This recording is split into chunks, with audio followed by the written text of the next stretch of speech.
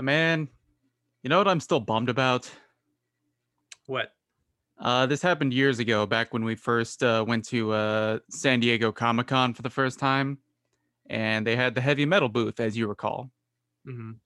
And, spent a lot of money at that booth. And one of the things that I picked up was a VHS copy of heavy metal. But there was a lot going on, buying a lot of old mags. Grant Morrison was there. I was trying to get him to sign his Chaos Magic special magazine edition, whatever. And amongst all of it, I didn't realize until I got back to the hotel that night that while I thought I bought a copy of Heavy Metal, I got a copy of Heavy Metal 2000. I thought that that's where you were going with this. Yep. Well, you know, it's an interesting curio nonetheless. And not only did I buy a copy of Heavy Metal 2000, but they threw in a free Motley Crue cassette while I was at it. So Word. just salt on wounds. Okay, well that's weird because like Motley Crue would have even been anachronistic for when Heavy Metal 2000 came out. Like Motley Crue was washed up by like 1991. Yeah, they were just giving them away free with purchase. So I assume they must have just fallen into a bunch of Motley Crue singles at some point, and they were just trying to pawn them off. Please, we went long on Motley Crue. This was a terrible investment. I cannot keep these shitty fucking cassette tapes in my apartment any longer. I tried making an ottoman of them, but they are falling apart. Please take one of them. They're very sharp. I'm very concerned that my child is going to put an eye out on one of these, and like a piece of furniture made out of Motley Crue cassette tapes. I've seen people online build like playhouses for their kids out of unsold copies of Speed on VHS. Well, Speed is very much the Motley Crue of films. I've been I, saying this for years. I don't know. That seems a little mean. I'm not sure if Speed deserves that distinction. I want to say Armageddon is the Motley Crue of films, which makes Aerosmith the Motley Crue of bands by extension. All right, I can get behind that logic. I mean, what were they if not the Motley Crue of the 70s? Yeah, I guess that's probably true. Like, I've been on a heavy metal kick recently, and I'm just like, yeah, so watch heavy metal. Oh, that's Yeah. right. I fucked up. Well, I've never actually seen Heavy Metal 2000. Is it bad? Like, I mean, I know it's not as good, but is it actually bad? It's not great. Not great. It's not great. Actually, that reminded me though. There was around the turn of the millennium, there was like a trend of making sequels that nobody asked for, and then just like naming them after the movie that you're like cashing in on, Blank and then just stamping 2000. 2000 at the end. Like I know Blues Blues Brothers Brothers 2000. 2000. What else There's are you thinking? Fantasia 2000. Fantasia I think 2000 wasn't bad. it wasn't bad, but it wasn't as good. No, but It was clearly like they set out with the goal to make a new Fantasia, and we're just kind of like they were kind of like, all right, we designed the poster. We need a movie to go with the poster. I don't know. There are moments in Fantasia 2000 that have, actual inspiration behind them. It's just that there's other segments that really don't. Yeah. It's like Can't say the the same thing original for the original Fantasia, even the weak segments are still pretty good. can't say the same thing for Blues Brothers 2000 though. No one had a thought in the process of making that movie. No, And yeah. it's telling because the way that movie ends is just like they're just kind of like driving, and you think that there's going to be like a whole nother act, and then just like credits start rolling over their faces. Yeah, it was like just like like they if just anybody's still in the theater, I think we're done here. yeah, the movie just goes for about 90 minutes, and then it just kind of stops. Yeah. The So I the lights mean, come on in the auditorium, and the usher starts sweeping up the jizz and popcorn. so all things considered, Heavy Metal 2000 could have been a lot worse. Yeah, that fair enough. I'd rather watch Heavy Metal 2000 than Blues Brothers 2000. Yeah. That might be the lowest bar to clear, though. I'd rather do most things than watch Blues Brothers 2000.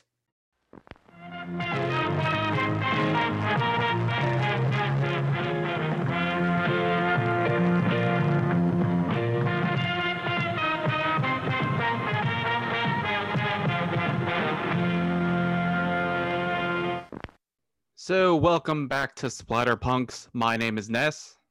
And David? And David, imagine that you're just an ordinary, everyday space trucker.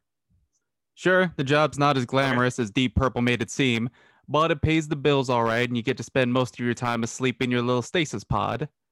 Then one day, you get woken up at your pod early. At first, you're annoyed, being that you're only halfway to Earth and you're being ordered to check out a distress signal down on some barren rock. But if the crew's dead and there's anything salvageable down there, it could be a nice little bonus in it for you. About a day later, your buddy's had his rib cage blown open and there's a 9 foot tall penis monster loose on your ship. Don't you just hate when that happens? Yeah, it's no good. Yeah, it's no good. No good for anyone involved, except maybe the penis monster. So, yeah, if the plot synopsis wasn't enough, tonight we're taking a look at Ridley Scott's Alien from 1979. Along with Star Wars, this was probably one of the first big movies that legitimized sci fi as a respectable film genre, and not just the hokey ray guns and robots that have ruled the day before. Can't really think of too many others Yeah, before well, it, really. you had stuff like The Day the Earth Stood Still, Yeah, but today the Earth 2001, was 2001: A Space Odyssey. That's true, but Day the Earth Stood Still and Forbidden Planet were kind of the exceptions that proved the rule, because there's those two amongst a sea of It Conquered the World and The Beast of Yucca Flats and that sort of thing. One of my personal favorites, Attack of the Giant Leeches. Attack of the Giant Leeches rules, just not in the same direction as those other movies. No. There's the remake of Attack of the Giant Leeches that has to be public domain. Why isn't sci-fi tapping that? Because you haven't made it yet. Well, I don't work for sci-fi. Well, call him and tell him to give you a fucking job. I got a pitch for you, and all it's gonna cost you is a roll of hefty garbage bags. I'll provide the swamp myself. Yeah. For once, we're demanding that somebody besides the mouse hire us. But yeah, and along with Halloween, Alien was also probably one of the movies that was responsible for kicking off the slasher boom that would hit in the 80s. Yeah, I would say that it's it kind of presaged the slasher boom, because like it's not explicitly a slasher movie, but it does have a lot of the same tropes. It's not explicitly a slasher movie, but it's totally a slasher movie. Because you had Alien in 79, Halloween in 78, Texas Chainsaw in 73, but I don't think that really busted the blocks the way that Alien or 74. even Halloween did. Yeah, I mean not in the same way. No, that was Texas Chainsaw kind of played more to the grindhouse audience. So The grindhouse audience, the drive-in audience, still presumably made a lot of money. No one actually knows how much it made because it all got taken by the mob, but it made significantly more than it cost to shoot. Let's just presume that. we're reasonably sure it turned a profit. Yeah. Well, I can't imagine it didn't, because it looks like it took about $500 to shoot. Well, yeah, that's kind of the beauty of it. But despite being very much a movie locked into the late 70s, it's basically just a remake of 1958's It, The Terror from Beyond Space. You remember that one? Of course you don't, because no one has ever seen it. Yeah. Yeah, that one seems like the kind of film that would more end up on like a might even be like, I don't know if it's as bad to be like Mystery Science Theater tier, but it's not a particularly well remembered film. Yeah, it's not a bad movie because I'm one of the few who actually has seen it, but it was like a little low budget independent space movie. We're not making Forbidden Planet over here, but it does retain the Yeah. spiffy jumpsuits. Well, I mean, yeah, it's still kind of the era of ray gun gothic, even if it wasn't exactly a ray gun gothic movie. Yeah, ray gun gothic only with cardboard sets and all of that. Yeah. We're gonna have to cut one of the stagehands accidentally kicked over the lander. Can we get some like nice scenery like in Forbidden Planet? Like some map paintings. Like, are you out of your mind? Just drive out to the fucking rocks out in the desert outside of LA. Shoot it there. I feel like that exact phrase has come up a lot of times in the history of filmmaking. Just drive out to those fucking rocks outside of LA. Shoot it there. Yeah. Probably half of all sci-fi movies made in like the 1950s and 60s. Somebody was just like, "What are sets? We're not paying for fucking sets. Just drive out into the fucking desert." I mean, I know minimum one, probably three episodes of Star Trek, the original series, all use like the same patch of desert. Yeah, all of those like, because there was a wave of movies that were all just like set in the desert, and I'm pretty sure it was because it was free to just shoot in the desert, like them and like the Beast of Yucca Flats and the giant Gila monster and robot monster, all of that, like, really schlocky shit. Well, the giant Gila monster was mostly set on a collection of doll houses, I'm pretty sure, but Yeah. someone just went to the pet store and bought a fucking lizard and had to crawl around a bunch of play sets, and there's your movie. But yeah, the Terror from Beyond Space, probably only remembered because it's clearly the original version of Alien. It has the same setup with your crew of jumpsuited space cowboys venturing out near Mars when they pick up a distress beacon from a downed ship. There's only one survivor, so they all assume that he just killed his mates for their survival rations, though he insists that they got marked by some kind of hostile alien, and he turns out to be very much right when said critter sneaks his way onto the ship and scuttles his way through the air vents, carrying out cat and mouse style assassinations. And they even resolve the situation the same way with spacing both aliens out the airlock. Yeah. And see, I think Although the actually, main although thing that actually, I would that's have that's incorrect. He doesn't get spaced out the airlock. His fat alien ass can't fit out the airlock, so he just gets stuck and kind of dies there. I think that the main thing, like if I were making the movie, I think the main thing that I would have done is kind of kept the tension up as to whether or not there actually is a hostile alien on the ship, or if it was just this crazy fucking drifter that they picked out in the middle of space, who's like murdering people or something. I feel like that could have made it a much more interesting movie. Suspense? Are you crazy? Just put Gary in a paper mache suit and have him run around. Preferably in the desert. Yeah, the ship's not done. The fucking glue won't hold together. So shoot some more scenes out in the desert. Yeah. The studio executive said before hopping into his giant car to buy more oversized cigars. Oh, this wasn't a studio movie. This was produced by like the guy from Ed Wood, who he sold the rights to Glen or Glenda to. Yeah. I could see him still chewing on a giant, like cartoonishly large stogies. Driving a fucking boat. Yeah. Well, I mean, it was the 1950s. Everybody drove just absurdly large cars. Yeah, that's true. Calling it Very a boat, pointy cars too. calling it a boat is kind of redundant when cars are just like that. Yeah. Yeah. Every car was very, very big and very pointy. Traffic fatalities were absurdly high. Much greater incident of getting impaled on a headlight. Yeah. But it's just it's a risk that you take with the territory. It's we're not going to stop making our cars extremely pointy with giant fins for no reason. yeah, we're not gonna Everybody gets their own personal goddamn Batmobile. That's America. This was even before the Batman TV series, so it's like, do you think the Batmobile would have looked that weird just like driving out on like Rodeo Drive? I don't know. If anything, it probably would have been. I'm pretty sure that If anything, it probably would have gotten I'm pretty sure side eye that for being Golden too Age Batman small. had a Batmobile. I'm pretty sure that Golden Age Batman had a Batmobile, didn't he? You would know better than I would, but if it did, would it have even looked that outrageous compared to what people were actually driving at the time? Yeah, I'm looking at it right now, and it looks pretty fucking weird. Okay. So I know in the Silver Age, the Joker had a Joker mobile that was basically just an Oscar Mayer weenie mobile with his giant like face on it on the front. He just had a penchant for just putting his fucking face on everything.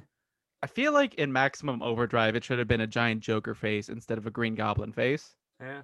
Maybe they didn't want to pay the licensing. The Green Goblin was probably much cheaper at the time. Maybe Stephen King didn't think through anything during the production of that movie because he was just fucking floored out of his fucking skull on cocaine. This is true. I have his book where he mentions that, yeah, I just have no recollection of writing Cujo. I just Yeah. woke up one day and there was a book. Yeah, his face just fucking caked in residue. Yeah, one of these days. And there's a manuscript. Yeah, he's been sober for years, but nevertheless, one of these days, his nose is just gonna fall off. Yeah, he's doing all right so far. He's almost 80 years old, I think. Being worth $500 million probably does wonders for your health. Yeah, yeah. Weird coincidence that.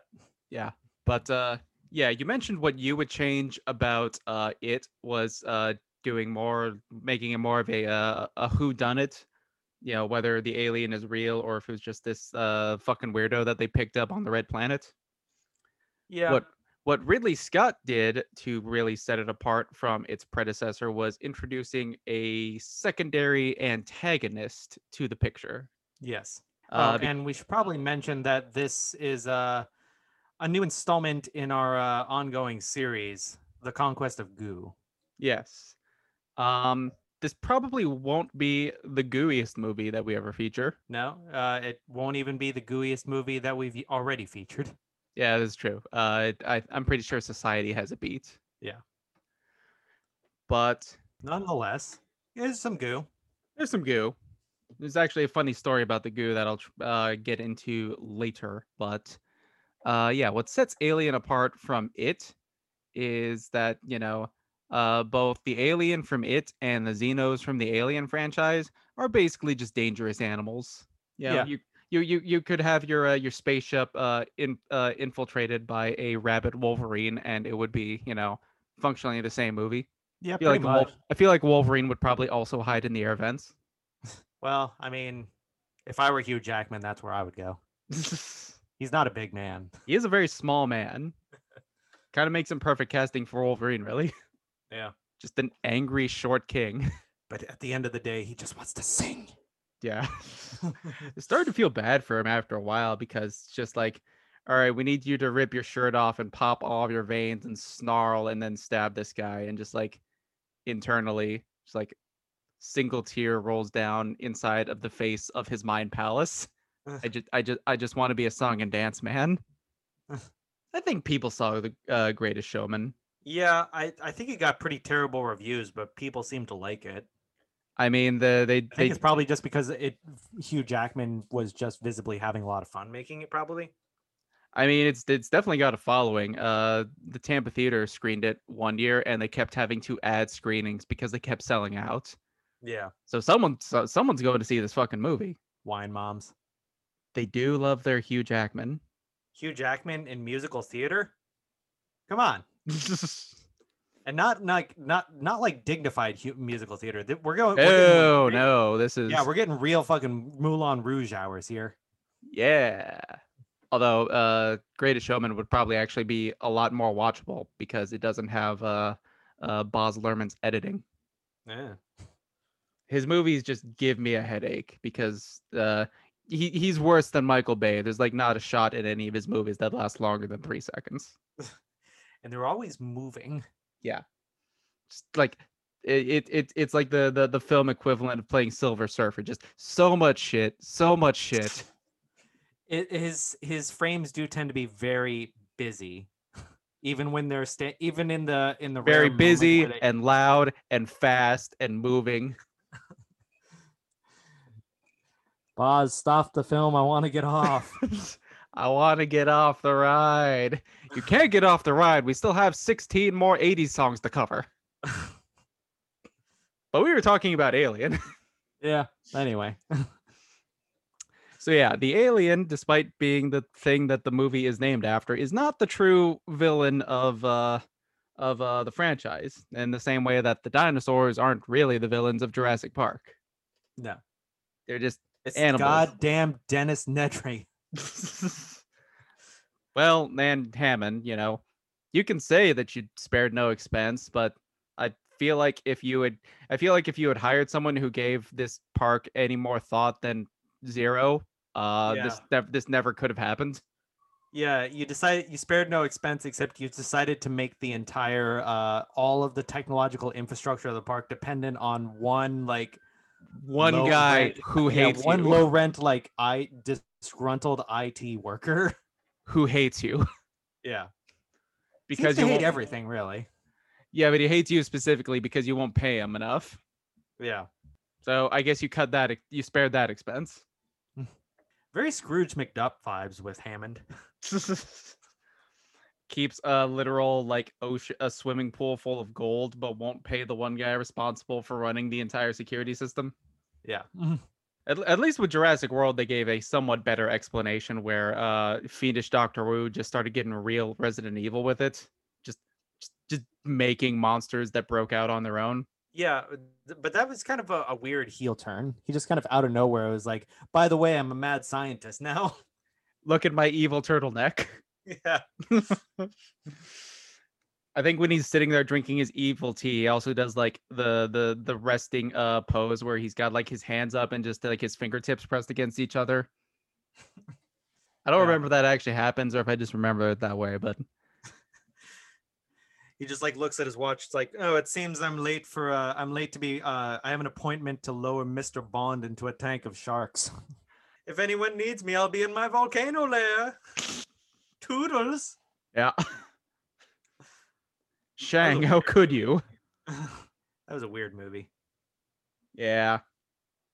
I never even saw Fallen Kingdom, and at this point, I don't think I'm going to. No, I don't think I will either. But they're going to keep making those movies regardless. You know what was the weirdest goddamn tie-in I ever saw? Was that, like, fully modeled and realized Jurassic World that you could visit in Minecraft, which came out, like, 6 years after the Jurassic World movie. Did it come out in time for Fallen Kingdom? It came out, like, 2 years after that. Isn't this like 2 years after that? No. No, Fallen Kingdom's been a while now. No, yeah, Fallen Kingdom was 2018. Okay, and this mod was like last year. Okay. So yeah, still like 2 years after it. I suppose in theory it could be like a tie-in for the next upcoming movie. Sure, I guess, whatever. I don't know, man. I don't know. It was just bizarre. Yeah. But anyway, we were talking about Alien. Yep, and the way I'm tying that back is because the true villain in both is the company. Yes. And Dennis Nedry. He, to the best of my knowledge, has never been in an Alien movie, and I feel like that's a missed opportunity. Yeah. That would be that. I mean, some of those movies, well, you couldn't have made it any worse. Yeah, When you get into like the more distant sequels. Or yeah, you could have had him as like some like tech nerd in Alien versus Predator, or as just this one conspicuously obese prisoner in Alien 3. Yeah. Yeah, everyone else is just like very gaunt and starving with their shaved heads, and he's just like dressed exactly as he was in Jurassic Park, Hawaiian shirt and all. It couldn't have made that movie worse. But yeah, in Alien, it's pretty clear that the primary antagonist is Weyland-Yutani. Although I don't think that Weyland-Yutani had yet been named in the first Alien. I think that might have been an addition introduced in Aliens. Yeah. So I just rewatched this the other day, and I believe it's only ever referred to as the company. Yeah. What company? I don't know. Space Trucker Mining Limited. Yeah. The company. The evil one. Yeah. They operate a chain of pollution factories and like child enslavement centers, racism distribution centers all across the world. The CEO spends a lot of time just drinking scotch and scowling at a portrait of Captain Planet. Yeah. You could sometimes see him like driving a golf cart with a cow catcher, just like trying to run over squirrels. Yeah. Spoiler alert to this 40-some-year-old movie. It turns out that they were not drawn to this distress signal by accident, but were actually directed there by the company without their knowledge. Yeah. And they knew exactly what was on this planet. I don't know if it's ever explained how they knew. Maybe they get into that in Alien Covenant, which I never saw. I thought that was kind of touched on in like Prometheus and Nope, whatever sequel to Prometheus, where there was. There's no sequel to Prometheus, and Prometheus itself was on an entirely different planet that just also had a crashed space engineer ship. Hmm. Yep. Yeah. That- Well, I mean, yeah, which kind was of a getting. bizarre choice because that just kind of made that movie entirely worthless. But then again, like getting they didn't really you didn't really need to know how Wayland Yutani knew that there were the aliens were there, because that wasn't really important to the film at No, I that suppose stage. not. Like all you really need to know is that Wayland Yutani set the people up. They literally said in like the flight manifesto that the crew was expendable. Yeah, the double secret classified mission file, retrieve life form, priority 1, all other priorities rescinded, crew expendable. Yeah. And Ripley, in no time at all, deduces that they must want this 9 foot tall penis monster for the weapons division, which just raises all kinds of more questions. Yeah. Well, because like Wayland Yutani, they're manufacturing like a bunch of just like industrial and commercial shit. But you could basically just, if you wanted to try and get the analogy more directly, you could basically just go into the screenplay and just do like a control find and swap out the name of the company for like Lockheed Martin or Raytheon, and it would be the same movie. Halliburton, Yeah, Boeing. Halliburton. And much like Boeing, as we've recently learned, they are laughably incompetent.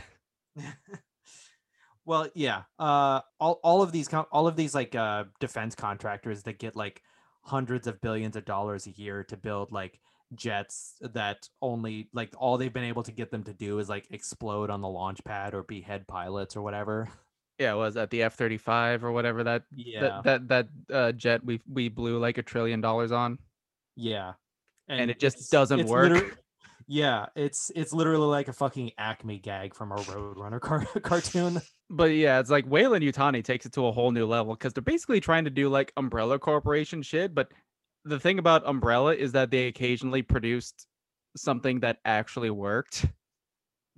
Like the Hunter actually worked, Mr. X actually worked. We're only talking about the first movie today, but in the whole expanded universe, they've tried multiple times to try and domesticate these fucking aliens, and it never once works. I think it No. briefly works in Alien Resurrection, but it breaks down like a third of the way into the movie. Well, I don't know. Isn't like the conceit of Resurrection that they resurrect Ripley because she has an alien in her body? Yeah, she has an alien queen embryo, which they cut out, and that's what they use to start farming their own aliens. Yeah. So they managed to clone her like at the moment of death. Which I don't know how that Yeah, works, and since like she dropped herself into like a kettle of molten lead. yeah, that's what I was wondering. I was like, how the fuck does this even work? I don't know. Ask Josh Whedon. Why did he write that movie? Oh yeah, Wow. not one of Well, the hits. not one of the hits. Then again, I'm kind of on the fence about some of the hits. Yeah, and considering the trajectory his public image is taking, probably not going to be any more hits in the future. No, probably not. Bye. But yeah, just like in the entirety of the Alien expanded universe, it's like, at what point do you just cut your fucking losses? In the first movie alone, they lose the Nostromo and the gigantic ore refinery and all of the cargo it was towing. It's like, after that, I would just be like, all right, fuck it. No, they're literally the road runner, or they're literally Wile E. Coyote. They're gonna just keep pumping resources into this, just buying more and more ridiculous Acme bullshit until they eventually get that goddamn road runner. I mean xenomorph. And even if their scheme had gone to plan and they actually did, and the alien just killed the whole crew and their secret android agent, it's just like, so was your plan just to have this fully grown alien just wandering around on this ship for like the 10 months it would take to get to Earth? I mean, clearly, yeah. You don't worry that it might like starve or dehydrate or something? Maybe they knew that it could go into like hibernation or something. I don't know. Yeah. So it's like, even if their plan had worked, there's not a lot of great ways this could have ended anyway. No, I mean, yeah, their plan is pretty fucking stupid. And I also question, like, who are they going to sell these to? Since, as far as I can tell, this future is basically run by megacorps, like in Shadowrun or something. Yeah, I don't think it's ever explicitly said that like Weyland-Yutani is the government or something, but they seem to imply that it's at a point, it's kind of at a point of like, cyberpunk, you know, late capitalist dystopia that corporations are pretty much just the government now. Yeah. I mean, I was just going to talk about Alien, but if we want to get into the sequels, in Aliens, there does seem to be some kind of like government controlled military because, Yeah. the colonial Marines are forced to cooperate with Weyland-Yutani, but they don't actually answer to them. Yeah. And what's more, Burke, who would have been a great character to be replaced by the actor who played Dennis Nedry, uh, he came up with the idea of smuggling the aliens back onto Earth around quarantine protocols by infecting Ripley and Newt. So like, if there are quarantine protocols, there's clearly some kind of government, and Weyland-Yutani can't just do whatever they want. Yeah, it's not super clear on the bounds of power here going on. I don't know. It probably gets expounded upon in like the Dark Horse comics, but I haven't read any of those in like 15 years, Yeah. and none of them are probably canon anymore anyway. No, I don't think so. Because I believe Marvel just got the aliens back, so.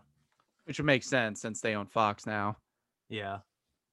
But, I suppose that means that the old Alien Star Wars crossover that Dark Horse did when they had both of those properties under their umbrellas can now be recreated at Marvel. Yeah. Basically just do the fucking Yuzhong Vong invasion, but make it xenomorphs. And I think Fox also had Predator under its umbrella, so you can also bring the Predators back into it. Yeah. Or now this is kind of just like that Patton Oswalt bit from Parks and Recreation. Okay, you see, you say that, but it's actually not that more bizarre than what the Dark Horse comics were actually like back in the day. Because it's like there was Alien versus Predator, Alien versus Star Wars, Predator versus RoboCop versus Terminator. I think RoboCop Alien also, I think RoboCop also fought the aliens. The aliens fought Judge Dredd, and that's not the same company. It's not even the same country. Judge Dredd is British as shit. And not to mention that they have all faced off against the Riverdale cast from the Archie comics. Yes. Yeah, well, if there was a 6 Degrees game for comic books, the Riverdale gang would just be like the characters who get you wherever you need to go in 1 or 2 moves. Yeah, they're very much like Scooby-Doo in that regard, where it's like, they've done crossovers with Batman, the Harlem Globetrotters. Oh, Batman's another one who's fought xenomorphs. Yes, yeah, he has done that. Yeah. But yeah, Archie's for sure crossed over with the Predator, which puts him in the same universe as Aliens. He's also crossed over with the Punisher. Yep. They just did one with Vampirella and Red Sonja. Sure, why not? Not sure why those 2 characters would even be in the same continuity themselves, but sure, why not? It's a long story. Yeah. Yeah, it's like the Riverdale gang and Ashley Williams from Evil Dead, because he's also crossed over with everything. Yeah. He's been a Marvel character. He's fought Freddy and Jason. He's met Herbert West Reanimator. Comics are weird. Yeah. Especially back in the day when like there was more than 2 companies controlling everything, so you had some real weirdo elements. Yeah, comics are weird. We're gonna take a quick commercial break, and then after that, we will be back with some more discussion about the actual topic at hand. Yeah. We will get less distracted.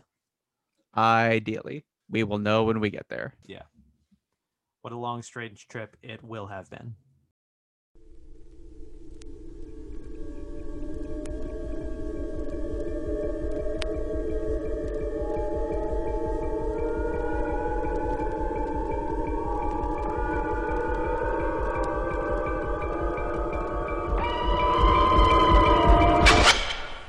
In space, no one can hear you scream. Alien, rated R from 20th Century Fox. Man, poor Bill Paxton. Half of his career was just spent eating shit. He eats it in Aliens. He eats it in Predator 2. Eats it in Terminator. The only actor to be killed by a Xeno, a Predator, and a Terminator. Did not eat shit in Twister, though. No, but he did in Tombstone. Yeah. Just like the Sean Bean of his day. Anyways, we are back. picking up our conversation on Alien, Yes. and you had some what have you wanted to get into. Yeah, so I figured we would dive into a little bit of the theming since we were talking about, Weyland-Yutani kind of being just sort of your generic stock evil megacorp, Right. like basically just pretty much grown up Captain Planet villains. Yeah. Captain Planet, I don't think ever tackled the military industrial complex. I could be wrong, Yeah, but I can't remember exactly I either. don't think that would have flown in Reagan's America. Well, I think they were I think Captain Planet was coming out during the Bush era. I don't think that would have flown during the Gulf War. Yeah. Well, anyway. Anyway, Yeah. So one thing that I wanted to touch on, should probably go without saying, but in the movie Alien, the interests of the workers that we see on the screen are pretty diametrically opposed to those of Weyland-Yutani. yes, because the workers are interested in staying alive, and Weyland-Yutani is interested in them not complicating their ridiculous scheme. Yeah. And being Why can't you alive, just die already, you fucking peasants? and yeah, and the act of being alive is complicating their ridiculous scheme. Yeah. So there's only Unfortunately, this is not a agree to disagree type of situation. Yeah, there's only so much kind of like corporate PR speak about being a big family, a big like working family, and all working toward a common goal that can kind of like plaster over some of the cracks in the facade. Yeah, At a certain point, your differences, they're kind of laid pretty stark, you know. yeah. Uh, It's like you may view the workers in your asbestos mine as your extended family, but if you don't give them respirators, yeah. But obviously in Alien, the contradiction between the interests of the workers and the employers it's pretty obvious, but it's kind of more of just an exaggeration of an existing contradiction that exists, but like an existing contradiction between the interest of workers and employers in any kind of employment scenario. well, you say exaggeration, but it's like even then, it's like comparing Wayland 1-to-1 to like a weapons manufacturer. Aren't there still like huge swaths of Texas that are uninhabitable because of manufacturing depleted uranium munitions during the Gulf War, and all the uh, workers who were poisoned building those shells? uh, Probably. And if not, then if it's not in Texas, we can if nothing else point to like heavy metal miners in Africa or something like that. Yeah. So, you say it's an exaggeration, but it's like maybe more dramatic, but not that much of an exaggeration. True. I was just kind of more pointing to like here it's literally like the difference between life and death. Like Literally in crew Alien, expendable. in Alien, the interest of the company is primarily served by the workers getting eaten by a monster. But for most of us, Or every cocooned day and when turned into new alien eggs, as the director's cut reveals. but for everybody, every day when you go to work, you have an interest in earning as much wages as possible for as little work as possible, while your boss tries to get as much value out of you and pay you as little as possible. There's an inherent contradiction between your interests. It's just in Alien, the contradiction is you want to not get eaten, and your boss would prefer you did get eaten. So, in any kind of relationship between like a worker and an employer, it's like, no, we're never going to be on the same side. Fuck you. Don't try to lie to me and tell me otherwise. Don't try to give me the sort of like, corporate PR like bullshit about how we're working toward a common goal, because we have diametrically opposed interests at all times. Don't piss on my head and tell me we're one big family, as the saying goes. Exactly. It if you look at like an Amazon like fulfillment center, it's like I'm sure that they have very nice things on the cork board that you can look at while you're pissing in a bottle, rushing from one shipment to the other side of the warehouse. Or just having like kidney damage from literally from holding in your piss for so long. Yeah. So yeah, however many weeks back we were talking about society, and we briefly mentioned some other movies with anti-capitalist themes. And we kind of agreed that like the Alien franchise is pretty much the only ones that were like bona fide successes. Why do you think these movies crossed over and resonated with the general audience, whereas something like They Live didn't? Huh. I mean, I think it's I mean, there is one obvious answer, and that being that Alien was a major production with the backing of a powerful studio behind it. yeah, I think that's an obvious answer. Another one is also just it looks fucking cool. It is a great looking movie. Yeah. Well, it's Big because it's very like the entire Nostromo is just very foreboding. Like they have an entire room that's just the chain room. yeah, it's the chain room, the room for chains. Yeah, yeah, Yeah. yeah. What you don't have a room in your house where you keep all of your chains? And they're always tinkling around like they're being blown by a breeze, even though they're in an airtight spaceship. Yeah, and everything's always just glistening fucking wet. Yeah, as a lot of people know, the Alien and the design of like the engineer's ship were all done by H.R. Geiger. Don't know if he designed the Nostromo as well, but it would make a lot of sense since it basically looks like a ship for Cenobites. Yeah. Like this is what the space station from Hellraiser Bloodlines should have looked like. Just dark and just like pipes everywhere and steam coming out of random steam holes that exist only for steam and Yeah, that's where we keep our steam. and a wet glistening chain room. Yeah, like okay, so looking at it from the vantage point of the 20th century, it's hard to explain how all of these things are very important for interstellar travel. But trust me, the chain room is essential. And also our crew members themselves, contrasted with classic ray gun gothic space travelers, where they all have like the chiseled jaw and the crew cut and their immaculately spotless jumpsuits. And here you have Harry Dean Stanton at his very Dean Stantiest. It's like it's a very sweaty spaceship. Yeah. Like everyone's just constantly drenched with sweat. Yeah, sweaty, lots of like sleeveless tees. Flight jackets. Dean Stanton's even got a trucker hat, really driving home the space trucker thing. Yeah. And Harry Dean Stanton was just great in these kind of roles.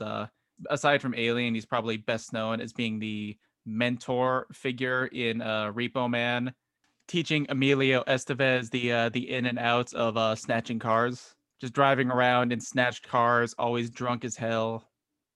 So he fits right into this very sweaty look at the future. Yeah.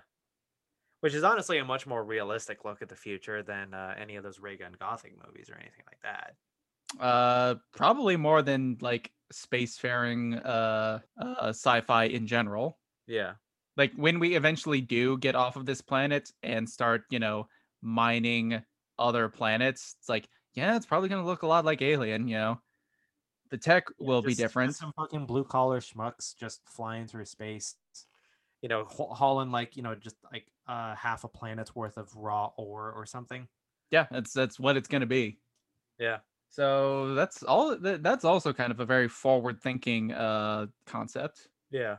And I also just wanted to throw in there that they took the extra step of throwing in Ash, who's like the avatar of just like the fucking rat-faced middle manager, like class trader kind of guy. Yeah. They went so far as to make him a fucking robot. Yeah. Like, they're like, he looks like us, but he isn't one of us. Yeah, and a plot detail is that their science officer was originally going to be some other guy that the captain had worked with a few times, but Ash was swapped in 2 days before they were set to head out. Yeah. So yeah, he literally is just like the sniveling little asshole who the manager puts on your team to keep an eye on the rest of the workers. Yeah. And yeah, like you said, they went so far as to turn him into a milky robot. Yeah. Yeah, he looks just they made him a figure that like looks like us. He looks like any of the other workers, but he isn't one of us. He is literally a company product. Yes. So yeah, the major push from Fox no doubt helped Alien become successful, But what other factors do you think helped it get over in a way that films with comparable themes never did? Well, we'd already talked about the aesthetic and that kind of stuff. This movie was also probably much better for merchandising than something like They Live. True, yeah. They definitely sold a lot of alien toys and comic books. Yeah, particularly once we got to Aliens, where now you have a platoon of space marines and you can sell little action figures with all their shoot bang bangs. Yeah, so you can sell the exoskeleton toy. Oh, the power loader. Yeah. Yeah, Aliens is a great movie about the importance of being forklift certified. Workplace safety, folks. Workplace safety.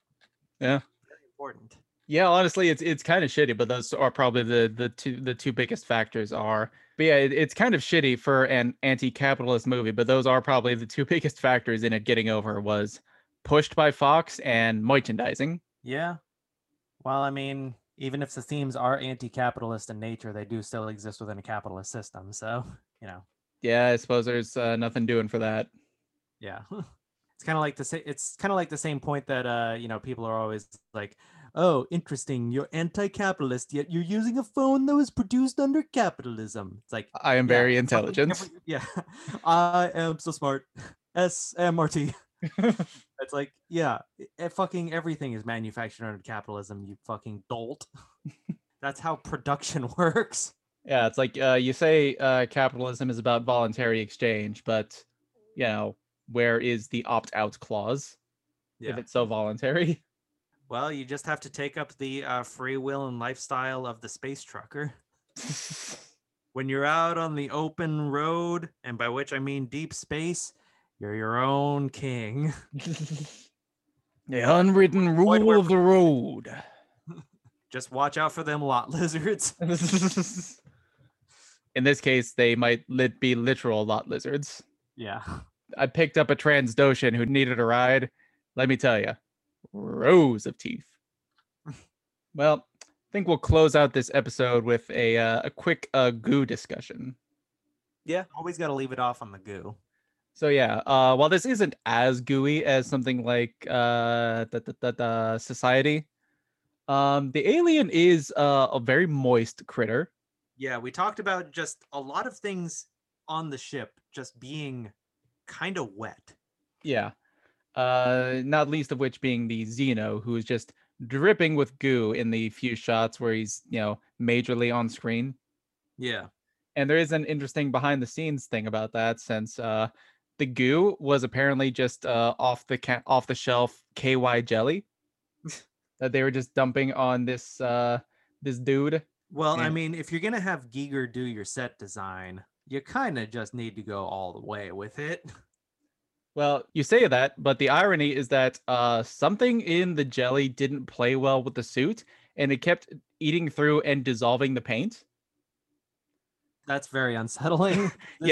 Necessitating costuming to have to keep going back over and repainting it in between shots. Really? They didn't just find a different goo? They're Nope. like, no, we bought a pallet of KY jelly.